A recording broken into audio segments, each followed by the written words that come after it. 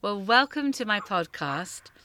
I'm sitting outside in the gardens. It's a glorious September day, and as you can hear, the dogs are very busy and are barking in the background. And I'm sitting here today with Simon Andrews, our farm manager, to have a little chat about the farm, the conservation, the sustainability, and how we're taking this amazing estate forward.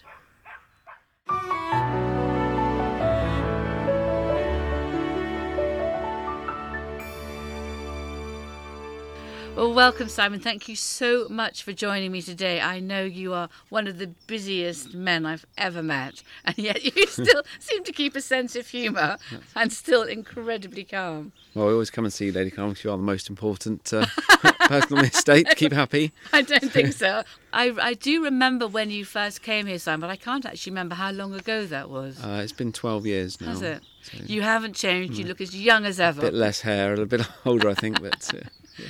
But it has been an extraordinary time, hasn't it, in farming, and I'm not sure where the future holds. I suspect that's what farmers always think every single year. But I think there is a huge amount of uncertainty, and I always feel we're competing with the weather. You know, we need God on our side. We've got all the different political goings on. We're working with looking after the land and the soil. So it's an extraordinarily important part of our everyday life, isn't That's it. There's many things challenging us at the moment. We've had a bad summer again, which we always think next summer will be better. But it never seems to be. And we've also got the Brexit looming thing, but we don't want to dwell on that too much. But there's always political dramas, the weather dramas. You know, always machines breaking down, people being ill, or the current crisis. There's always lots going on. When a farmer says a bad summer, what do you mean this year? It seems beautiful weather to me today. That's it. Well, the weather's never right for a farmer. It's either too wet, too cold, and everything's always too expensive if you're a farmer. But I think it really goes back to the planting last September with the continual rain, the rain all through the autumn. We were more fortunate than other people. We got most of our crops in, although they suffered in the wet weather, and we didn't get them in when we wanted. And then it rained all winter, all spring, and then it suddenly stopped, and then it became, the ground was gone too wet, baked dry, and we seem to have been in a cycle of prolonged wet periods, prolonged dry. So it was too dry when the crops were growing. They gave up. Then the first half of harvest was really good. We had nice hot weather, and the weather broke, and we had 3 weeks of just continual rain where we couldn't harvest any of the crops, and the quality was spoiled. And we then had to cut, through the night. We had to haul the grain to the grain dryer, burn lots of fuel drying it. That's when we say it's been a bad summer. If we'd have had a nice dry hot summer, everyone would have been happy. But as it was, the rain came at the wrong period for the crops in the UK this year. Do you know, I never knew what it was to be married to a farmer. There's always something that goes wrong. There's a really good character in Winnie the Pooh called Eeyore, which sometimes I think my husband definitely resembles when it's all going wrong again. I trained, as you might know, as a chartered accountant, and one of the things I most dreaded in any exam was a question about farming income with set-offs. There was always disasters, how you carried everything forward and how you counted for losses. There never seemed to be any money in it, but it is a way of life. And I was looking in the archives the other day, and I found references to farming and fields and agriculture here in the 14th century, which I just kind of blew me away, Simon. And I think they were growing oats where you're growing them for us today on the high up on Crux Easton. Yeah, well, we seem to be more a large-scale gardeners, I suppose, or people to look after the landscape as much as commercial farmers. But you're right, we're growing oats today, which have been grown here for hundreds and hundreds of years, for the same purpose, really. But they're feeding horses now. They would have fed the livestock, which, pulled their ploughs and things back in those days. Whenever I go across the fields up there, I always find it amazing that out of the flint and stony soil comes the crop and actually our food, because I know there's the farming the landscape. We're also farming for food. I think there is a there is a balance there, because Scots porridge oats, etc., or the Quaker's oats are a very important part of our diet, as well as those of horses. And I think you and Geordie have built up an amazing oat business, which I think he started with his father, but now it's such an important part of our farming life, isn't it? That's right. So with the horse feeds business has been going for 20 plus years, I think. It's integral to the estate and the profitability of the farm. It's a value-added business for the oats, which grow well on the poorer soils, especially at the Crux Eastern side of the farm. You know, keeps the staff busy all year round. We've got the oats, the haylage. So in the wintertime when the arable's quiet, they're busy delivering out haylage and oats to the customers. And I remember soon after Eddie, my son, was born, going up there because there was a new oats processing plant, which this is actually before your time, which had just been installed to separate the oats and crush or bruise them or clip them. And I think the detail that you apply to all that is what I know helps horses eat well, and a horse that eats well, like us, performs better. It's all about the gut and the tummy, isn't it? That's it, yeah. So there's been gradual reinvestment, you know, as the farm can afford, into the machinery and how things work at Crux Eastern with the dust extraction, better bagging equipment, so Dorian the poorer chap in the mill doesn't have to pick all the bags up, so we've now got the robot palletizer. So it's just gradually moving forwards. Yeah. By the way, Sally's done a really nice T-shirt all about Highclere horse feeds, which is very nice. Left one in the office. Which is quite fun. So, gift shop supporting the farm. That's and of course your offices are just above Sally in the gift shop, who sometimes is full of broken biscuits, which are jolly useful to dunk into cups of tea or coffee. They are, yeah. Trial samples Sally sometimes sends upstairs. So I know we grow oats and wheat and barley and beans. We've grown linseed and borage in the past, I think, if I remember rightly. That's right. We've tried a whole manner of different crops, really. We've got some winter linseed going in this year, which we're starting drilling today. We've got grass, which has already gone in for the sheep to graze and for horses. And then we grow the traditional wheat on the better land. We've got the oats, spring barley for distilling, for whisky production. And then again, some of the oats are used to go into your gin. All the crops on the estate are used somewhere in another process, really. There's not much wastage. And then behind it all, we've got the sheep. I think Matt the shepherd now looks after, 1,800 ewes, 1,500 ewes? So we've got 1,800 ewes to put into lamb this year. Yeah, they're an integral part of the estate for the landscape that the visitors come to see. Yeah. We're slowly changing the lambing system. We're going more to a natural outdoor lambing system with a different type of ewe. So lower input, but hopefully similar output. Much more conservation grazing, sheep that can look after themselves, less problems with lambing, less problems with feet, more resistant to worms. So we're trying to have less intensive input to the sheep, but maintain a profitable but healthy production from them as well. Well, I think it's a good way to look after sheep. They've got acres and acres to roam around in, and I know that they effectively tramp down the grass. If you're ploughing or putting in a crop to a soil, you're effectively releasing carbon. So Geordie always reminds me that the sheep are the other way round, and they're also fertilising some of the ground as they go, and they're quite an important part of the conservation of Beacon Hill, if I understand that rightly. That's right. So their grazing is integral to Beacon Hill. We stay off when the orchids are flowering and the cowslips, and then they're put in to get the grass sward down over the winter so that more natural wildflowers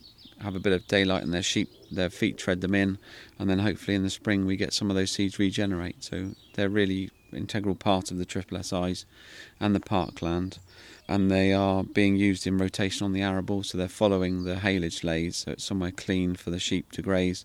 There's no worm burden there, so we're not relying on the wormers so much.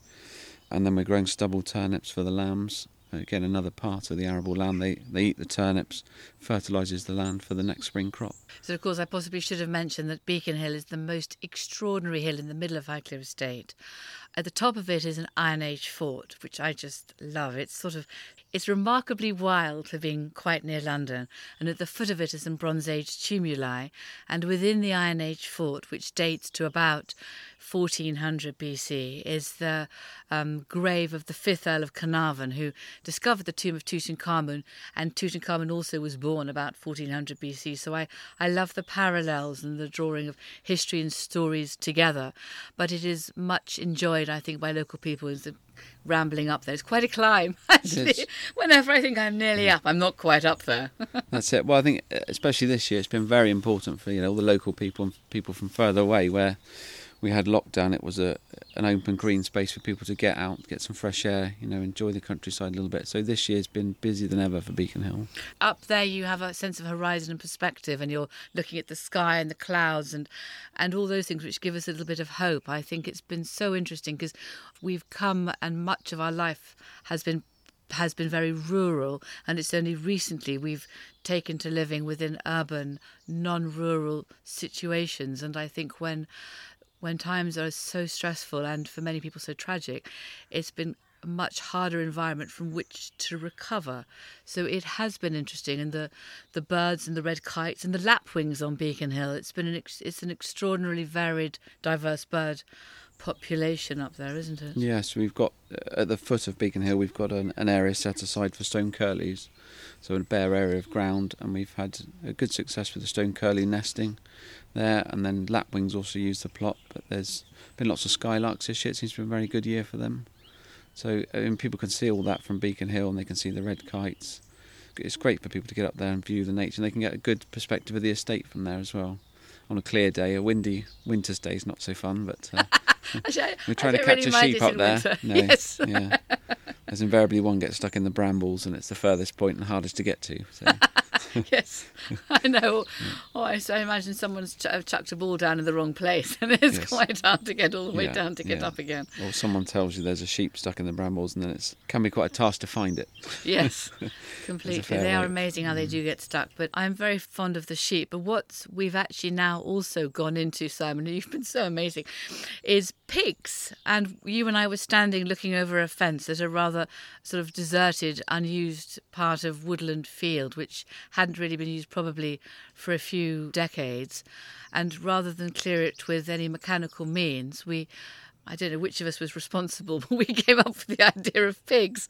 And then from there, we both went to go and do some research. Within a second, you were back with British lop-eared pigs, because they're an endangered native species. So it's not just the wildlife, the extraordinary animals you see on David Attenborough. It's also our domestic animals, which are also endangered by narrow inbreeding, if you like, just to fulfil a purpose of food, which should not be perhaps our reason for looking after them. And so we've gone into British lop pigs, and when we first started, I had read there was only 100 breeding sows left in the world, and they're an amazing pig. They fulfilled our criteria because they're quite good at being outside all the time, which is very important. They're quite friendly, or they're friendlier than other pigs, which is also quite good. And it was a really good project to take on. So we started with Thelma and Louise, I think, wasn't it? That's right. So I'll blame you. I'll say it's your idea for pigs. And we weren't to tell your husband, because it would have been no, he didn't know until we'd bought them and put the pen up, because it would have been a no. We're not getting into pig farming. But no, they've been great. It was a chance meeting with one of the breeder's brothers. He explained to me they'd had pigs, the bloodlines in his family going back to 1850, how rare they were, and also how friendly they were, which was a consideration, because we hope some of the visitors may be able to go and interact with them and see them. So we started off with 2 gilts, which your husband was left the task to try and name. So Thelma and Louise arrived, and then for the first Christmas we found them a gentleman friend called Ernie, who came down for a stay. And no, they've been really good. We had 2 lovely litters to start with, and then invariably we ended up keeping some of the more friendly gilts. Yes. Of which we ended up with 3. You aptly named them after Lady Mary, Lady Edith, and Lady Sybil. That's right. So. And Lady Mary turned out to be incredibly friendly, and she sort of sits down and loves a good scratch. So that was Lady Mary, who is completely unique. And then Adam Henson, you were doing some filming with Countryfile. So that's right. We were looking to change the breed of sheep we had, something that was more sustainable, would grow well and do well on just no input grassland, so no fertiliser sprays and lots of imported food. And I got talking to Adam's stock manager, and they managed to have some that we could buy. So there was a few shearlings that we bought from him, and he delivered them. And whilst he was down here, we invited him to have a look at the pigs. And it turns out his first ever pet pig was a British lot. We went and had a look with them, and he had a cuddle and a scratch, and immediately fell in love with them. And then we kept Edith for a bit longer. We put her back to a boar that we'd purchased. We found a boar that was unrelated, we could use. So he bought Edith in pig, and she went up there and had a little litter with him. So, and now she's come back for another visit. Yes. So the three Crawley sisters are back together again. They are. So, And then, of course, there was the next bit of the story, which my husband was also not completely aware of, that you and I don't know which of us is going to blame the other, decided to go and buy a boar because Ernie kept coming and going. And Giles Eustace, who is the amazing man behind the regeneration of the British lops at Travascus Farm in Cornwall. So we went down to inspect and try and choose a boar, which I'll never forget. And we ended up choosing Arthur, mainly, I think, because his coat was so white and so clean, which is probably not the right reason to choose a boar. But he was also, again, very friendly. And he's come back now, and he's not related to Mary, Edith and Sybil. So they're now in pig to him, aren't they?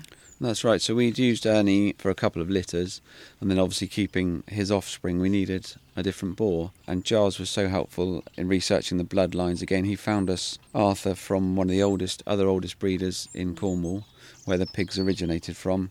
And there was a couple of others to choose from. So we went for a trip down to Cornwall, had a look round Giles's stock and these three boars, and we settled on Arthur. He was pristinely white and very friendly. He'd been showed, he was a champion pig at Cornwall Show, so a bit more interaction with people and show ring. He's lovely and quiet, and he also likes a stroke and a cuddle. He does. And if you rub his tummy, he'll lay down and go to sleep. So his two aims in life are food and wallows, I think. One of the laziest pigs we've ever met. We've had him here, and he's now fathered 8 litters.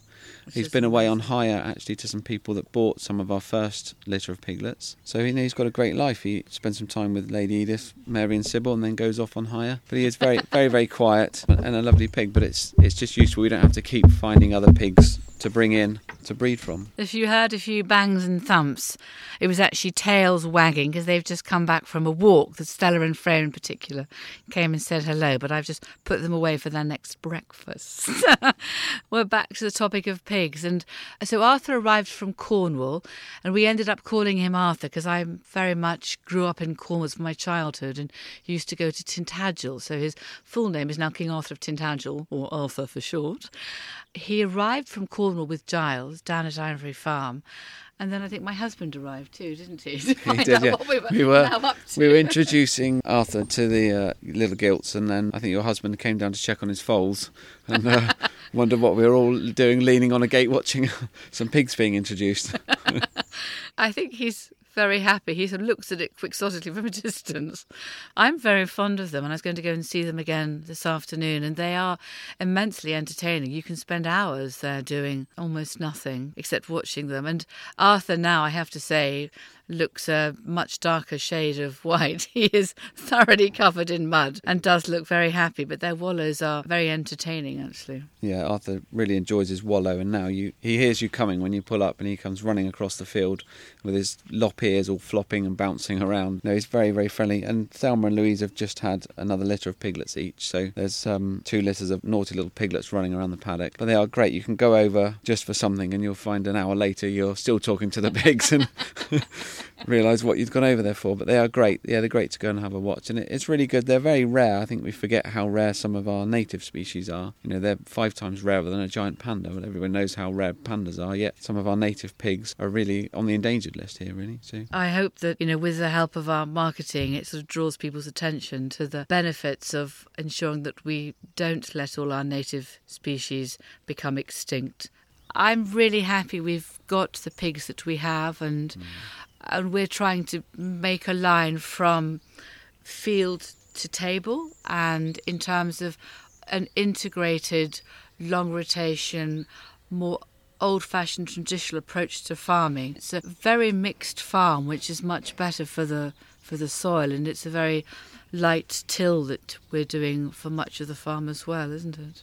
That's right. So we've got areas of poorer soil that I think it's silly to be trying to force bumper crops of wheat from. So we've changed, and we've got, like you said, we've got an area of oxeye daisies, we've got corn flowers, corn chamomile, and they're being harvested and used for wildflower mixes.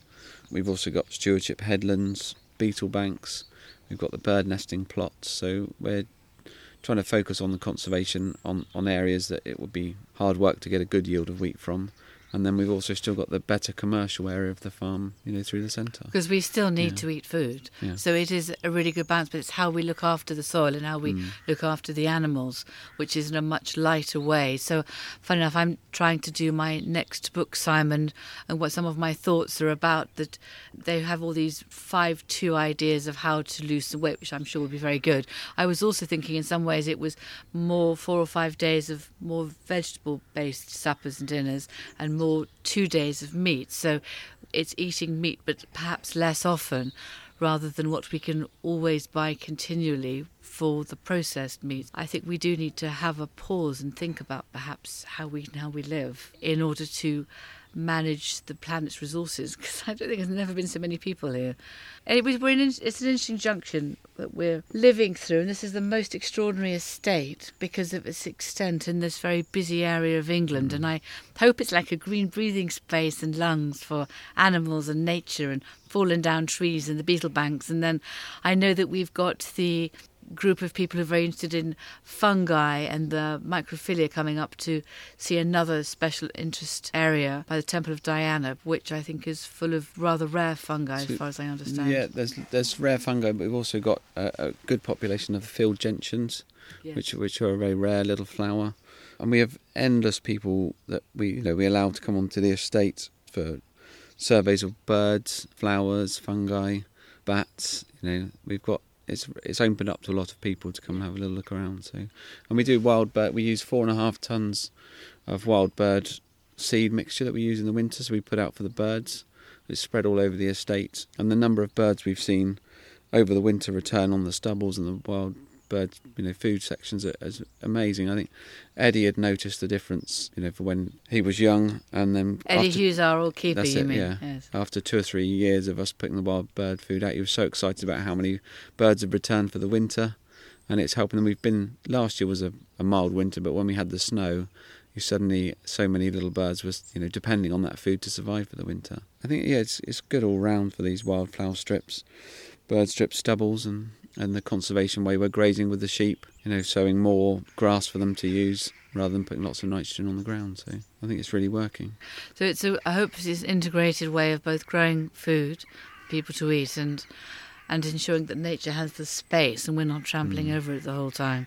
It's completely fascinating. And then there's a lot of amazing trees and woodland scattered around which are peaceful without people walking through there, which allows animals to walk through there in their own pace without being disturbed by us all the time. So we've got many, many footpaths on the estate and permissive ones, but I think people do need to remember there's also the wildlife areas are for the wildlife, not for people to go and look at the wildlife. Yes. So sometimes we have to stop people that have strayed off the footpath and just try and let them know what the areas are for. Yes. And 99% of people are really appreciative and think it's really interesting. So, it is really interesting. I think it's completely fascinating, Simon. It's good for those. And it's an amazing estate to have, as I said, quite so close to London in many ways. Well, we are. We're split in half by the A34, and there's hundreds of thousands of people pass every day, isn't there? Yeah. And they all see less Beacon in Hill. lockdown, actually. It was rather peaceful during We did that time. stop on the bridge into the castle and take a picture of the A34 during lockdown because you could see between the two bridges of here and Ivory Farm, you couldn't see a car,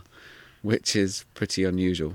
Yeah. And pretty amazing. And we noticed driving around, you actually got bugs back on your windscreen of your car Yes. during lockdown, which is something you haven't seen for years. No, that's really important. I remember driving down to Cornwall with my parents and the windscreen would be covered in bugs by the end, and my parents would be topping up, making sure the windscreen water was topped up. And I suppose the last animal that we have here, which is dear to Geordie's heart, is his thoroughbred mares and foals, which give him so much pleasure. And in a sense, we're trying to link that into Highclere Castle horse feeds and the oats that we produce and how good they are for a horse's digestion. Again, it's about what we eat and how well horses perform and their good digestibility, and we're now selling them into many trainers. So again, horses aren't having processed food, but we're actually having what's natural, which the more I've read and researched, the more I've understood, the more fascinating I find it, actually, Simon. That's right. We've learnt, I think, getting back to a natural diet for the horses, more fibre, less manufactured feed seems to be doing, we found it with your own horses. is really improving their health and fitness. It is. I think it was last week that our horse Bellanotte won a race. Yeah, it was such an exciting moment in quite a challenging and gruelling few months. It really lit us all up. But the other thing was it was 66-1, and Geordie's put at least £5 each way. Put more money on, but I know. But it was a moment, and she's a very nice horse. And Maggie, who helps us with the horses, does. And Sam, who also aids and abets her, we are all incredibly focused on how we feed them and the digestibility and the haylage we've given them, so it's all very wet and digestible and has got all the possible mix of proteins and everything else in it. But it's, as ever, every single day I learn something I never knew. But over the last year or so, actually, I think the pigs have given me some of the greatest pleasure, and I'm going to be going up this afternoon. It'd be fun to see if, I don't know whether we're allowed ever to bring 2 or 3 piglets up or at some point near the castle, just to have a time when they, perhaps not on the lawns, they'd probably dig it all up, wouldn't they? But we'll have to work it out, Simon, because they are entirely engaging. Yeah, you could have a couple of little piglets up to the castle. We did the same with some bottle-fed lambs a couple of years ago. Do you remember? I do. Yeah, so we could try with a couple of little piglets, put them in a pen, but probably not on the lawn. I don't think the gardeners would be too pleased. No, and I think we'd probably have to wait till next year, because it would probably cluster people around it, and which I suppose we are definitely trying to avoid. One of my favourite times of day, Sam, is when I go out late at night with the dogs, and it's looking up at the stars, which seem to have been even brighter this year than before. And sometimes I've been hearing a barn owl, I'm sure, in the trees. But I know that you actually have got some barn owls in, was it Manor Farm this year, or where are they now? We've been fortunate enough, we've put some boxes up, and we've had 2 hatches this year. We've had some at Manor Farm and some at our Crux Eastern farm. And we have Matt Stevens from the Hawk Conservancy, which are locally based. He comes out and does some monitoring, and this year he's tagged the chicks, and fingers crossed they'll fledge and have some more barn owls around the estate. How fantastic. I mean, I can definitely hear an owl hooting. One used to sit down sometimes on a fence post in the middle of the park, and it sounds as if it's behind me in the trees, but perhaps it's quite hard to exactly hear where it is. But they are the most extraordinary animals, aren't they? I think it's lovely to see the barn owls in the evenings along the grass margins, and on the grass in the park here where they're hunting. They're just, such lovely birds to see flying around, and the chicks are so adorable when we're lucky enough to see them, because the Hawk Conservancy come out, but when they're just little balls of fluff, they're just so lovely. Yeah. It's rather like the little piglets when they come out, or the little lambs when they come out. Yeah. They're always really sweet, and then they grow a little bit bigger, and Arthur definitely has his own point of view about where he's going. And I think it's Thelma, isn't it, one of the British Lops, who is fairly strong-minded. And I remember you and I chasing her around a field, trying to get her inside a hut for ages. Yes, yeah. She had decided she was going to have her piglets outside. In the cold weather. There was no changing that, no. No. So that was that. But actually they did really well, and they survived. They all survived, so that was a happy ending, really. Simon, thank you so, so much for sitting with me here today in your incredibly busy life. But I really appreciate it. Every single time I talk to you, I learn something else. And it is a joy and a privilege to have you working at Highclere with us. Oh, thank you. Thank you.